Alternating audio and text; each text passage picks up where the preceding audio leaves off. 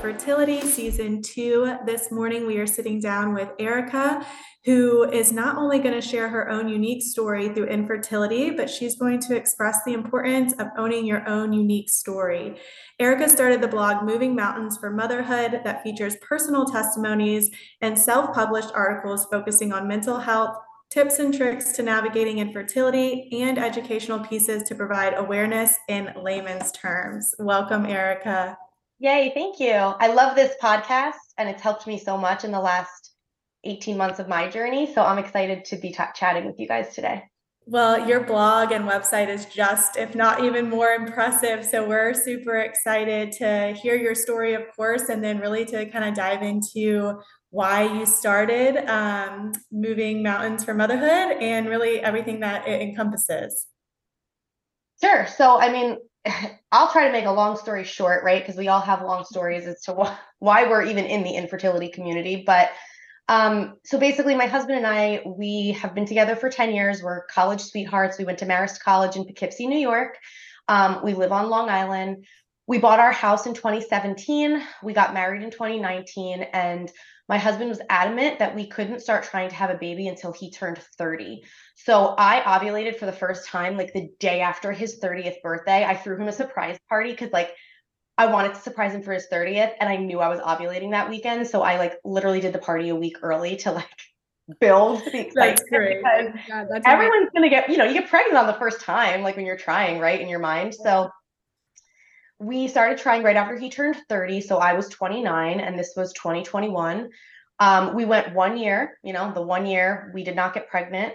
I always knew something was off. And I actually had said to him, even before we started trying to get pregnant, like jokingly, like, oh, watch, we'll end up doing IVF. And he'd be like, why do you say that?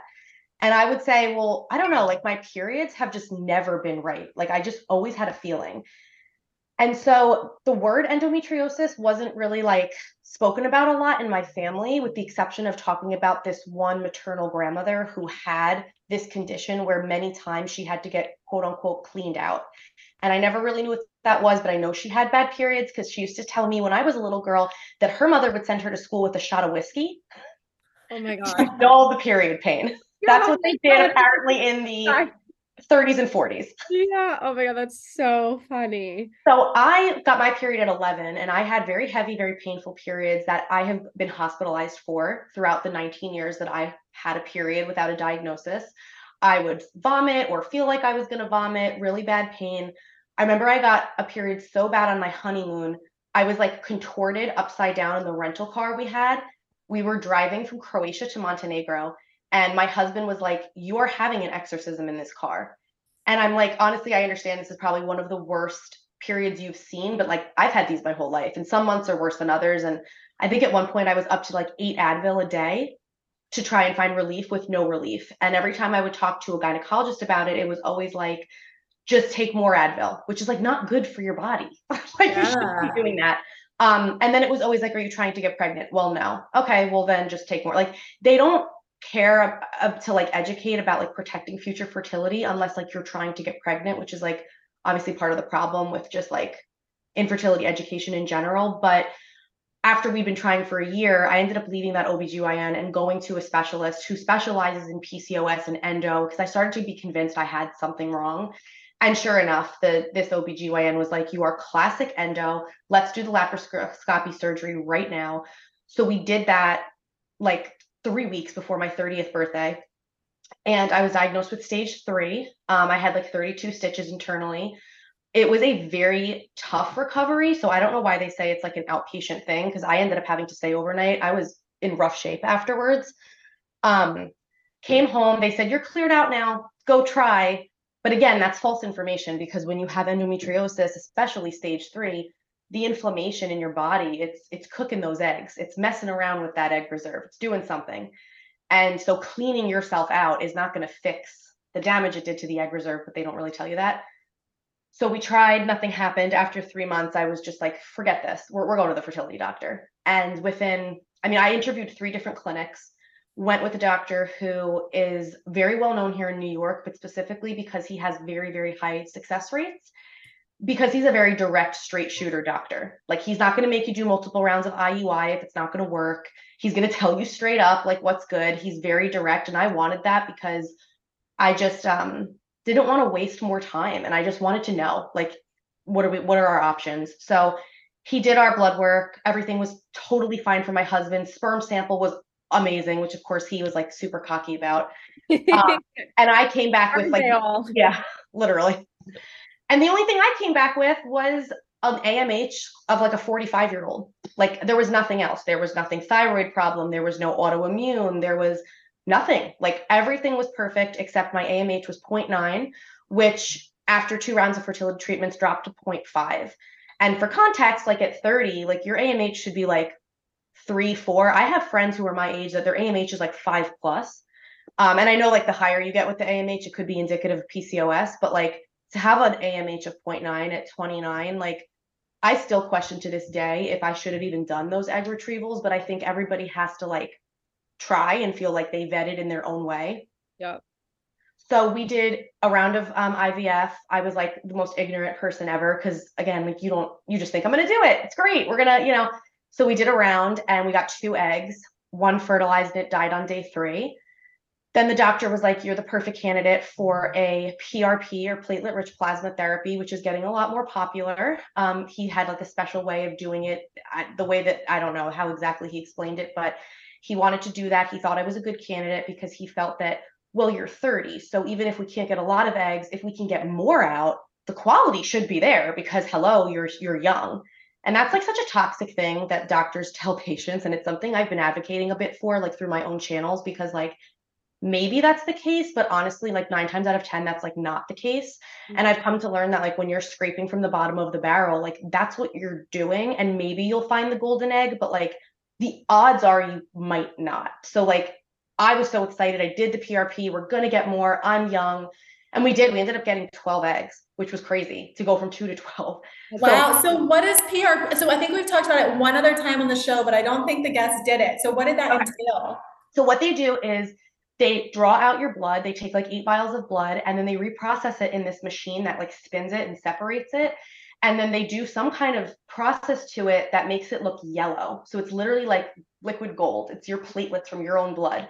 And then while you're under anesthesia, so they can do it during an egg retrieval or at a separate time, they take a big needle and they shoot those platelets directly into your ovaries. And then best demonstrated practice is you let it sit for 2 to 3 months. I know people that they let it sit for a couple weeks, but my doctor was like, no, this has to sit for a couple months. That's what the studies show. And it did work in the sense that like I actually had like 5 follicles on one side and like 7 on the other or 8 on the other, whatever it was. Like I've never had that before as a DOR girl. I've only ever had like 4 in total at the most. So from a quantity standpoint, it worked. But like I have just become so convinced the more I've been in this community that like you really can't fix egg quality, and all the money and the time people spend on the supplements and the diets and the acupuncture and all of that, like in my experience, like quality is what it is. Yep. And I think that there's unfortunately like a money making, like agenda with a very vulnerable community when it comes to like egg quality. But yeah, it worked. We got more out. We got great fertilization rates because I'm working with, good sperm thanks to my husband.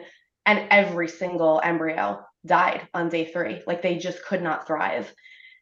And so I went to the doctor and I'm hysterically crying. And it was actually kind of funny because the doctor got a nosebleed halfway through this conversation. And I'm like, oh my God, I'm stressing this man out so much. Oh my with gosh. with my question.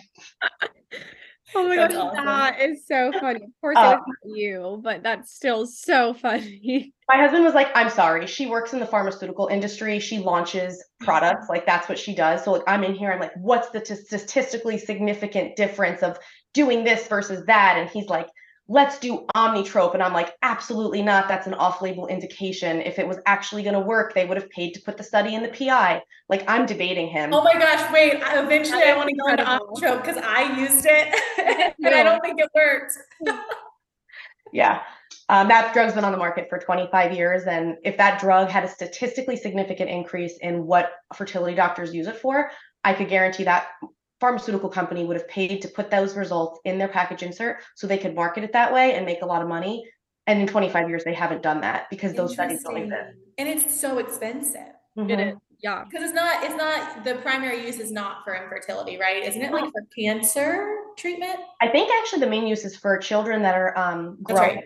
like too That's right. slow, like their development. It's to help them with their growth plates, like for like live children that like need to like be Yes. taller or be bigger. It's not, yeah, there's no indication for infertility. And that's not to say that like any off-label drug use doesn't work, because there certainly are examples of that.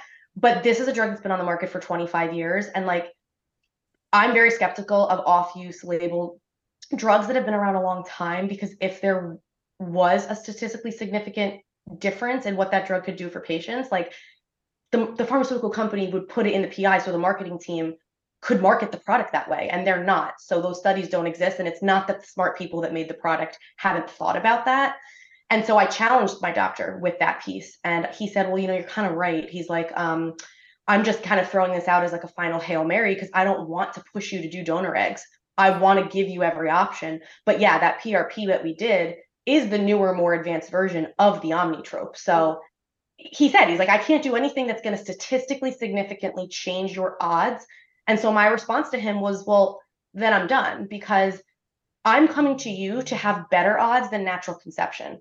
So natural conception every month is 25 to 30%. If my odds with you with my eggs are between 2 and 5%, which is what you're telling me, then that's not, in my opinion, money well spent. So I moved on to donor eggs probably faster than a lot of people that have DOR do, because I do have that, like, I guess, pharmaceutical minded background where it's like, did I want to have my own genetic children? Of course I did.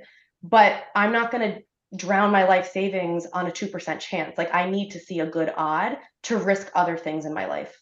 I love that. I mean, because you're not really like the typical fertility patient comes in with zero medical or health background, so they just think whatever the physician says is like Hail Mary, they're right, this is perfect. I love that. Doctors want to give you hope. They want you to come to your own decisions. They never want you to look back as a patient and say, I got forced into something.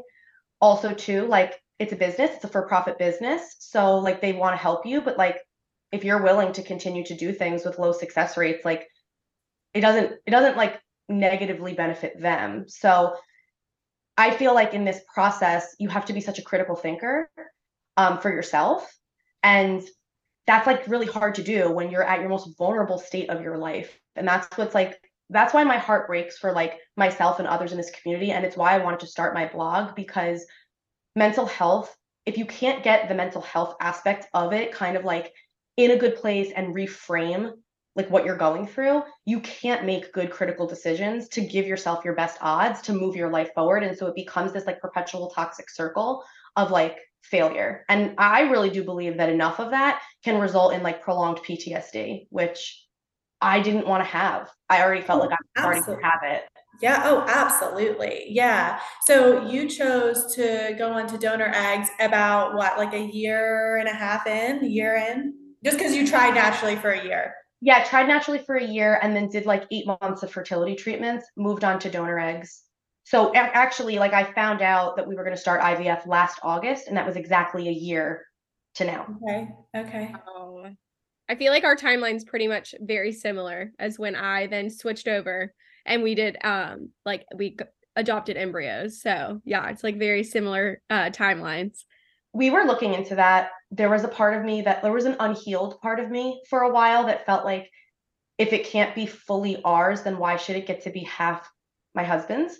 And so I was really pushing for embryo adoption. I think there's a lot of benefits to embryo adoption. It's like a beautiful path. And I felt like I'm called to this. I need to do this. But through some infertility therapy and some support groups and like conversations with my husband and like my family and even just like time with myself, I came to realize that a lot of the fears that I had about egg donation were not really like rational, true fears. They were just like the unhealed part of me and the trauma of infertility. So that's, we ended up coming to the conclusion we wanted to do egg donation, but I did look into embryo adoption, and I also looked into regular adoption, which is still on the table for us. And now I'm just open. And I think it's cool because I'm like, you know what? Like when you don't have one path to do something, and it forces you to get creative and think of other ways to do things. Now the opportunities are so endless. Like I have no idea if we're going to have more children through donor eggs, if we're going to do adoption, who knows who's going to end up being part of this family. And I think in a way that's kind of like special, but it took me a while to get to that place of seeing it that way.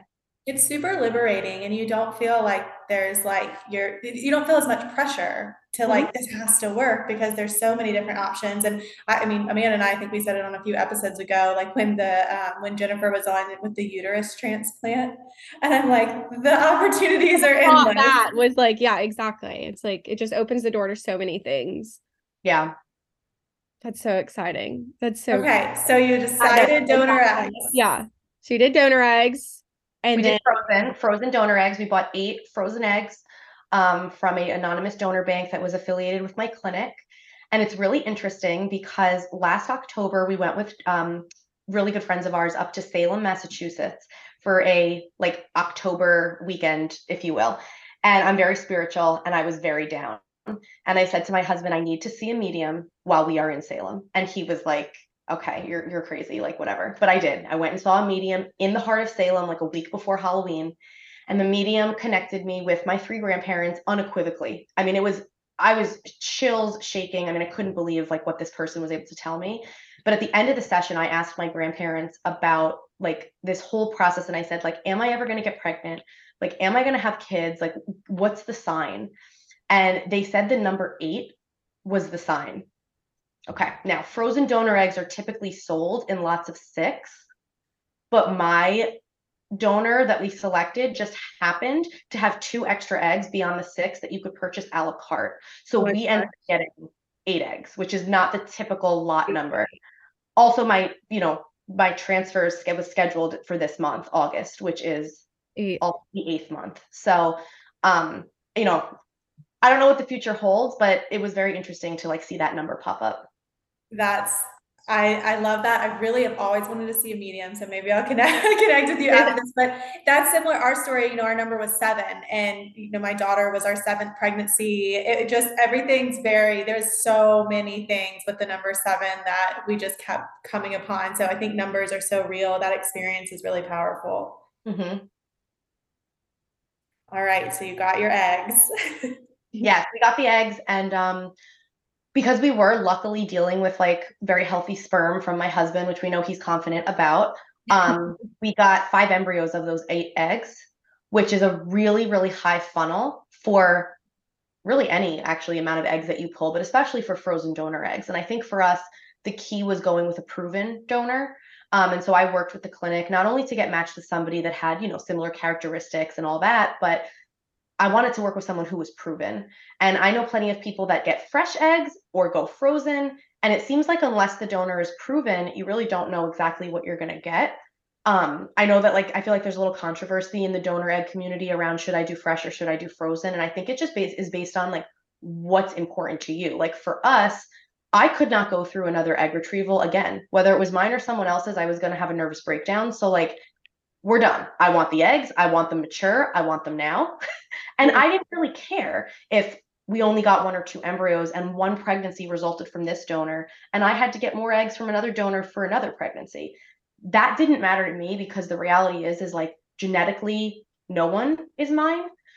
So it didn't matter to me, like that they're full or they're not. Like I don't see it that way. I just see it as like they're all our spirit children that were always meant to be ours, and the vessel that they're coming to us in is just like whatever it needs to be. Have you read the book Spirit Babies? I did, but it's funny, like I have been saying that like the soul you're meant to parent will find you one way or the other. I started saying that through my blog and on my Instagram page like a year and a half ago before I even knew that book existed.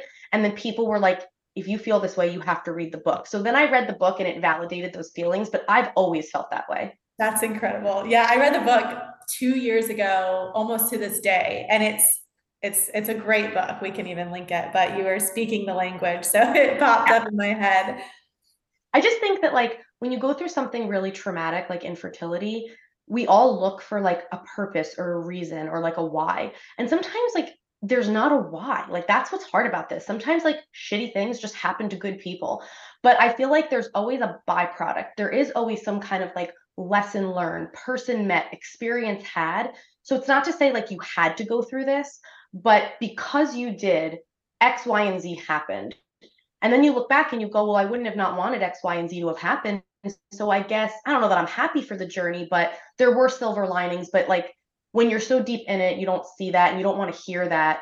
And I think that like, I don't know, I guess just me being able to own like what we were going through and be really bold about it, like not just within our circle of people in real life, but like just put myself out there online, just be vulnerable.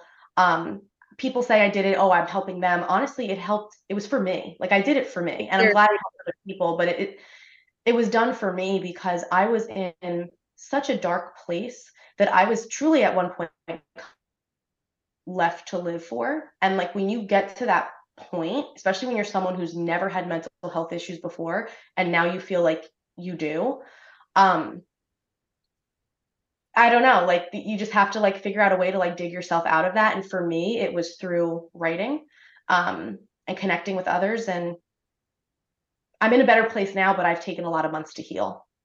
When did you've said, I know Amanda and I both are jumping at you. You've said everything that's been in my brain for years. I mean, you just articulated it so well. And Amanda, sorry, I'll let you go too. When did you start your blog? Before, like in the very beginning of this experience? No, so I'll tell you what happened. So no, the blog started in like March, April of this past year. It started only like maybe like 5 or 6 months ago. Um, I was not at a place to do something like this when I first went through like the journey, because it started with a laparoscopy surgery. Then it was you can need IVF. Then it was IVF doesn't work. Then it's you probably can't have genetic children. You likely never will. And then it was spiral. Like I can't even explain. I'm like, my husband shouldn't be with me. My friends shouldn't be my friend. I'm this awful daughter. I'm this horrible, like, I felt like I was ruining everyone's life around me. And I think that was a projection because I felt like my own life was ruined. And it's not. And it's honestly been so blessed since I've been able to heal through the process. But at the time, that's how it felt. And so I did seek out talk therapy, which helped. But I have to say, I think what helped more was joining a couple support groups. So there are a couple different like companies that do like support groups. You can pay to be part of them. But I also started my own. So I have like a donor egg IVF mom group on Instagram. We have almost 50 members. It's been growing every week. I feel like we're like the beacon, like the haven for like people to just find us and then join the group. It started with like 5 people and it's grown. And that, like finding community and knowing that I'm not alone, especially being someone who can't have genetic children when they're younger. Like I was meeting a lot of people using donor eggs that were older, but I've met now so many people in their 20s and 30s that have to do it for medical reasons that like that was all the validation I need because I didn't know anyone in real life that was experiencing infertility. All of my friends within, I would say, it's probably 6 weeks of finding out that like I was going to have to do IVF before we even knew about donor eggs, announced their pregnancies. I think we counted it was like 11 or 12 pregnancy announcements in a 6 week span. And I've gone to 12 or 13 baby showers since the beginning of the year. It's all I've done all year. This has been my baby year. I went from having no friends with kids to now every local friend that I live near, more or less, had a baby, has a pregnancy, and nobody was struggling. Mm-hmm. And I felt like such a freak and I felt so embarrassed and like confused and like just horrible. And so I always say that I'm like, it's not a battle unless everyone you know all of a sudden is totally pregnant out of the blue. Like, Yep. you're not, apparently you're not allowed to suffer without all of that too. Like, and it compounded and it did, it made it a lot harder for me. Mm-hmm. And so I needed this blog because after I started to connect with people online and I started to create a community of my own that I couldn't find in real life, I just realized how much more other people needed to hear layman's terms, straight shooter, like examples from someone who's actually like valid in giving that advice or that those experiences because like they're going through it too. Yeah. So I just write topics that are relevant to my life and to the experiences I'm having. And like I said, I'm in marketing and I'm also in pharmaceuticals. So I think it all kind of helps to like shape it a little bit. But um yeah, no, it's been great, I guess, for other people, but it's been honestly the best thing for me. I love that so much and I can relate to you in so many ways. It's not even funny. But I'm just like on your blog now. Do you have like a specific one that you just like love and that's like your favorite one that people should like go to first if they're like jumping to your blog and they're starting this journey of either egg donor, embryo donation or going through IVF or whatever it is? Do you have like one specific that they should start with? Yeah, so like I've written a couple that I'm like damn, those are good. Like I'll finish them and I'm like, who the heck wrote that? Like infertility has brought out creativity and passion that I don't know where the heck that was. But I would say my favorite one is called Baking Life's Sweetest Miracle, a cake analogy for understanding infertility. And where this came from was when I first came out to family and friends that we were going to have to do IVF. I had people ask me, like, are you sure? Like, why do you have to do that? Like, why do you want to do that? Do you need a surrogate? Like, right? Like, that's always the question. Do you need a surrogate? Actually, most infertility journeys don't need surrogates, actually, but that's always the question, right? So I was struggling because, again, I have no one in my life. Everyone in my family gets pregnant easily. All my friends get pregnant easily. I didn't have like anybody that could get this. So I started explaining it to my friends and family like this. I'd be like, okay, like think of it like you're baking a cake. Some people have problems with the ingredients, which is like the eggs and the flour. And some people have issues with like the KitchenAid itself. And some people have issues with both or all three, but like, let's focus on like one or the other. And so that's how I started breaking it down. I'm like, we don't have an issue with the kitchen. Like we can bake a cake. It's just that the flour, which that's how when I correlate, I say like the flour is the eggs. My flour is like non-existent and like really crappy. So I just have the sugar. I don't have the flour. So I'm going to have to either find a way to like make my flour better, which is hard to do, or I'm going to have to go buy or purchase or like get other flour on like loaner. So when I broke it down like that to people, that it's like an ingredient problem and not a kitchen problem, it was like, oh, okay.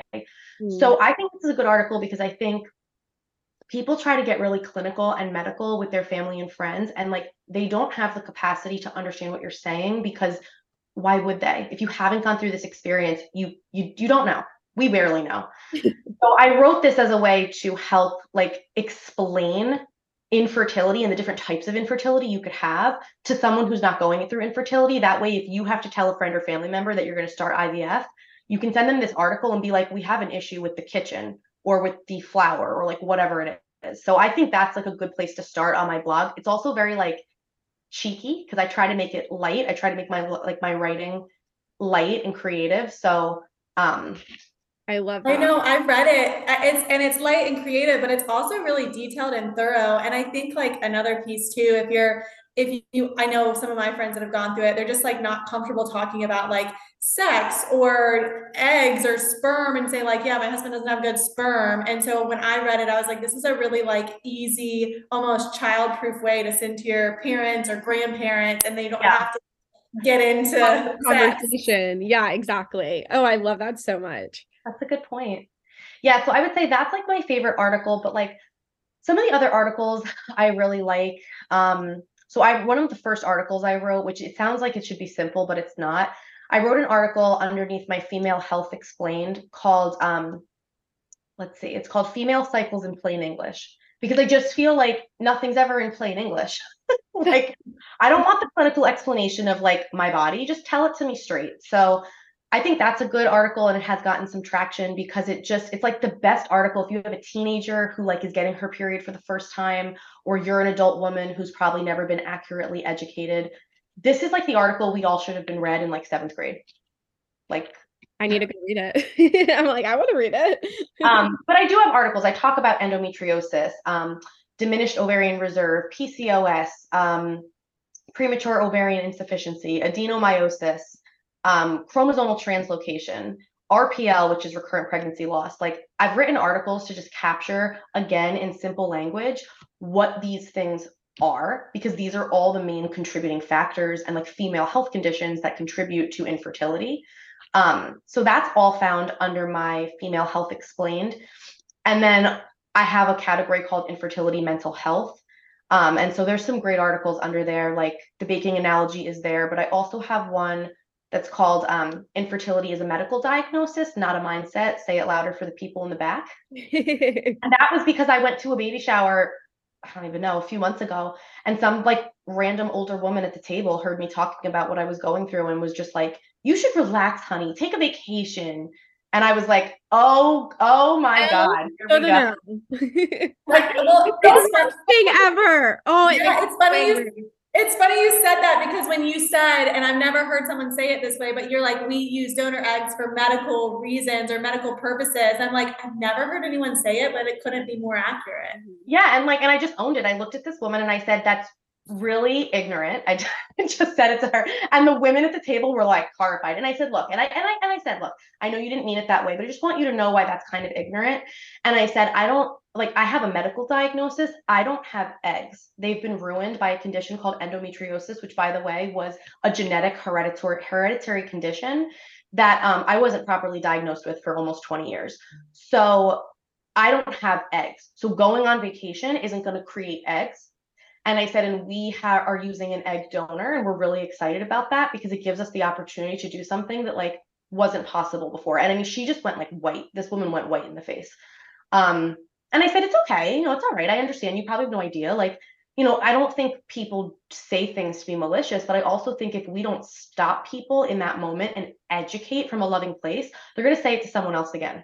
Yeah. So it's like the double-edged sword. People don't want to come out and talk about infertility, but I just feel like in my experience, the more that you hide what you're going through, it's like inadvertently feeding into the shame and the struggle for other people because you could be that one person that stops or educates somebody else before something stupid comes out of their mouth. But if you don't, like it perpetuates the cycle. So I know it's a very personal thing and it's not for everybody to come out and own their story, but I also feel like if not you, then who? Like these things happen to us so we can hopefully help other people, I think. I mean, that's the only really thing I've been able to take away from my experience. Yeah, I'm sure she'll never say that comment again. Yeah, definitely not. Oh my No. God, I could not agree with you more. I love that so much. I have like, I mean, there's been some other things too. This was a good one. Hug your infertility sisters, literally. So this was an article that came about because I was in our fertility clinic sitting in the waiting room. And it's funny, like online, everybody's so supportive. But then you go into your actual fertility clinic and everybody's just scrolling on their phones. There's girls like graduating from the clinic, which is the reason why we're all there. And people don't even say congratulations or look up from their phone. So I'm sitting in the waiting room and there's a girl who's having a meltdown by herself, no partner, with the front desk because she's being told that she owes money she didn't realize she owed and she's hysterically crying. And I don't know, I just like ran up to this random stranger and I gave her a hug and we start hugging and now we're both sobbing and I'm like whispering in her ear, I'm like, this is a really hard journey, like you're valid, like, you know, come sit on the couch, let's calm down, whatever. And again, like I was never a super empathetic person before this. So like this is a new side to me that even I'm like, who is this person? But we sit down, we chat, and now like we're Instagram friends. We're probably gonna end up grabbing coffee at some point. She lives locally, so like that's cool. But she wrote me a message after that interaction. She found me on Instagram, and I actually copied and pasted the message into this blog article. But she basically just goes on to say like, thank you for sharing in that moment. There's people in the waiting room that like we don't treat each other like the infertility sisters that we are, even though online we're all supporting each other. Like, what about the people in real life that we see every day in the clinic? So I think I like that article because it kind of challenges like how we show up in real life with people that are struggling versus how we are behind a screen. I definitely had that experience. Yeah. I mean, No one talked to anyone. It was like such an isolating thing. And a lot of, especially like I was going in the like height of COVID. So really no significant others were with anyone. So like, yeah, definitely. Everyone's alone. So if we can just, I love that challenge. That's really cool. it is. So for where listeners can find you and all this amazing information. So you have an Instagram that kind of like is the channel to your blog, right? And Yes. Yeah. So the Instagram is Moving Mountains for Motherhood, but mountains is abbreviated to MTNS. So yeah, Moving Mountains for Motherhood with that abbreviation. And then my website is Moving Mountains, spelled the regular way, for motherhood.com. you have been an absolute wealth of knowledge, not only to me, I think Amanda and I both have just been nodding our head the whole 40 minutes. And you've already provided so much insight to listeners in terms of just tips, tricks, articles, education. Is there anything else about either your personal journey or, I mean, you've already given so much to listeners, but maybe like a leaving sentiment? I mean, I just think that with any adversity in your life, because that's what this is adversity. And it's adversity because of a medical issue, right? Um, you can say like, this is happening to me, and let it drown you. And sometimes you need to do that. You need to wallow a little bit, because like you can't heal unless you have something to heal from. So I think like it's okay to have those feelings, but then I think finding the way to reframe it to say this is happening for me is I think where you get your power back. So like I would have loved to have had my own genetic children. But if I had had my own genetic children, a lot of things wouldn't have happened. First of all, I'd be completely uneducated on anything surrounding my body. I probably would have a lot less empathy. I would probably have like 2,000 less followers who have all become like, honestly, like real friends. I've got like real friends out of this experience. Um, I wouldn't have a blog, which has unleashed a creative aspect in me. Even now, I'm actually writing a little bit of poetry. So my next blog article is actually a poem I wrote. So it's just like there's like a new hobby that came out of it, and eventually we're gonna get through it some way, somehow, whoever, wherever. Like we're gonna find the way. But if you don't kind of try to like own, and I don't want to say enjoy because that's toxic positivity, but like just like really be present in the experience, you kind of lose on the experience. Like this is our path to motherhood. We're going to tell our future children, whoever, wherever they are, that we did all these things to get them. And I think it's going to make them feel really special. And I think it's I don't know, it's just like a unique thing about us now. Like we're not just like any random couple that had a baby. Everybody now will know what we went through to make this happen. And I think that like the harder the setback, the stronger the comeback. So you're going to have more excitement and attention and just interest in your family building story than you would have had before. So again, I'm not saying I would wish to have it this way, but I think there's byproducts of it that you just can't elevate to that next version of yourself without. So like, I could not agree more. I mean, Amanda almost has a 2-year-old. I have almost a 1-year-old, and we spend every weekend in this community, and it's the best byproduct. And I see you like holding your tongue not to say it, and I'm going to try not to say it too, but it's like, I, I'm happy this was my path versus just getting pregnant the first time and having a baby. Like the byproducts of my last 3 years have been unbelievable. I mean, I wouldn't have been if it wasn't for this. Sorry, go ahead. No, I was just gonna say, I mean, I wouldn't have my child. Like if I just got pregnant with my genetic child, I mean, I wouldn't have my son. So Right. I would do this all over again, obviously. I know. I feel like, but I think this is where like people have to be realistic, right? Like I'm able to sit here and feel confident and empowered because I didn't do 17 rounds of IVF and drown my bank account over the course of 5 years and put myself into a further depression than I already was. You have to decide what's best for you. My mental health was more important than the 2% chance of a genetic child. It just was. And I think when you sit down with your healthcare provider, you need to ask them point blank, if we're going to do an IUI or an IVF or whatever magical potion we're going to do today, what is the odd of success that this will work? And you need to compare that to regular odds and statistics of natural conception, which are 25 to 30% each month, and decide if that's worth the money, effort, emotional strain, like all of that. Because the point of going to a fertility clinic is to increase your odds. So that's where I get like, I think especially with diminished ovarian reserve in the DOR community, I do think there are women who have a low AMH that after 12 rounds of IVF will get the miracle baby. But I guess you just have to determine how you want to spend the next 5, 6, 7 years of your life. I didn't want to spend the next 5, 6, 7 years of my life in the worst pain that I've ever been in. I wanted to find a way to escape the situation as fast as possible. And the way to escape it was to embrace alternate routes. And maybe that's not what's best for someone else, but like that is okay if you want to be selfish and you want to choose yourself over the societal expectation that you do this and you do this a certain way. Because guess what? If it was going to be that way and it was going to be easy, it would have already worked that way. So like, that's a balance, and nobody knows the answer to that but you should never feel guilty for like stopping egg retrievals to move to another. Like it's not giving up, it's pivoting, and it takes a different type of mental strength to do that as well. The three of us couldn't be aligned on anything more than that. I mean, Amanda, how quick did you move on from IVF?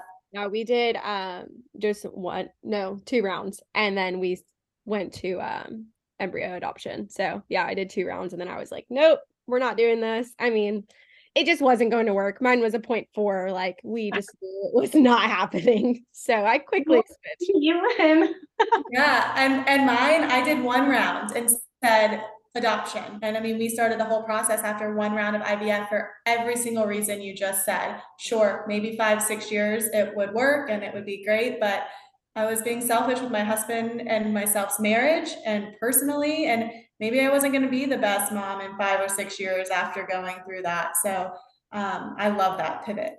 Yeah, you have options, even if it might not feel that way. And that's actually an article I wrote 2 weeks ago.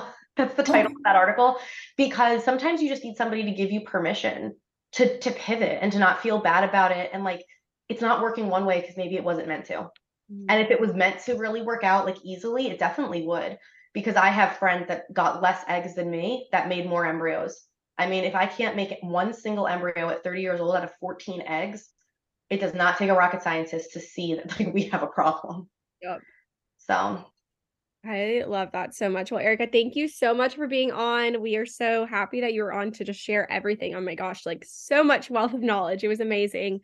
But we definitely will link your blog, link your Instagram so that people can just join your community and they can like subscribe to your blog, right? And then get, okay. Yeah, you can subscribe to my blog, right on the blog, or follow Instagram. I always like post articles. And I kind of see this blog, like if you're someone that's going through infertility and you're like, well, what happens when Erica eventually gets pregnant? Because she's clearly blazing through this infertility like storm. It's always going to be unique. This experience will always be unique. So I kind of see this blog being something that has infertility information, then eventually will kind of morph into like raising donor conceived children and all of the uniquenesses that comes with like alternate routes to parenthood. So I think in time it will kind of transform. And I think we need more of that in this community because we have a lot, I'm sorry, of like uneducated mommy bloggers, but the people that have really been through the storm are the infertility warriors. And we need more people mommy blogging about what does it look like after the storm? Because infertility never fully goes away. It's just kind of, it's part of your story. So that was actually an inspiration to why I wanted the blog to look and feel a certain way. It's very girly. It has a lot of like pink and it's pretty because most of the infertility, aside from yours, actually, yours is gorgeous. It's like very boho. Love it. Yours is too, though. I mean, that's why when you just told me it's only been up for 6 months, I was like, what? No, yeah, yours is actually gorgeous. But like a lot of like the infertility blogs that exist, they're not super like aesthetically pleasing because they're very clinical and kind of sad. Yep. And I'm like, we're all still women and we want to look at pretty things too. And we deserve to have those outlets that are also visually pleasing and nice to look at. So that's actually very like intentional about the look and feel of my blog. And I hope that, you know, as time goes on and once I overcome this battle, like it'll continue. Well, honestly, I'm just so thrilled that we connected and you were on here to share. We are wrapping up season 2, so this episode will air it quite soon, and listeners can hear all about your story and all of your articles that you'll probably publish over the next month or so. Thank you for having me. Thank you.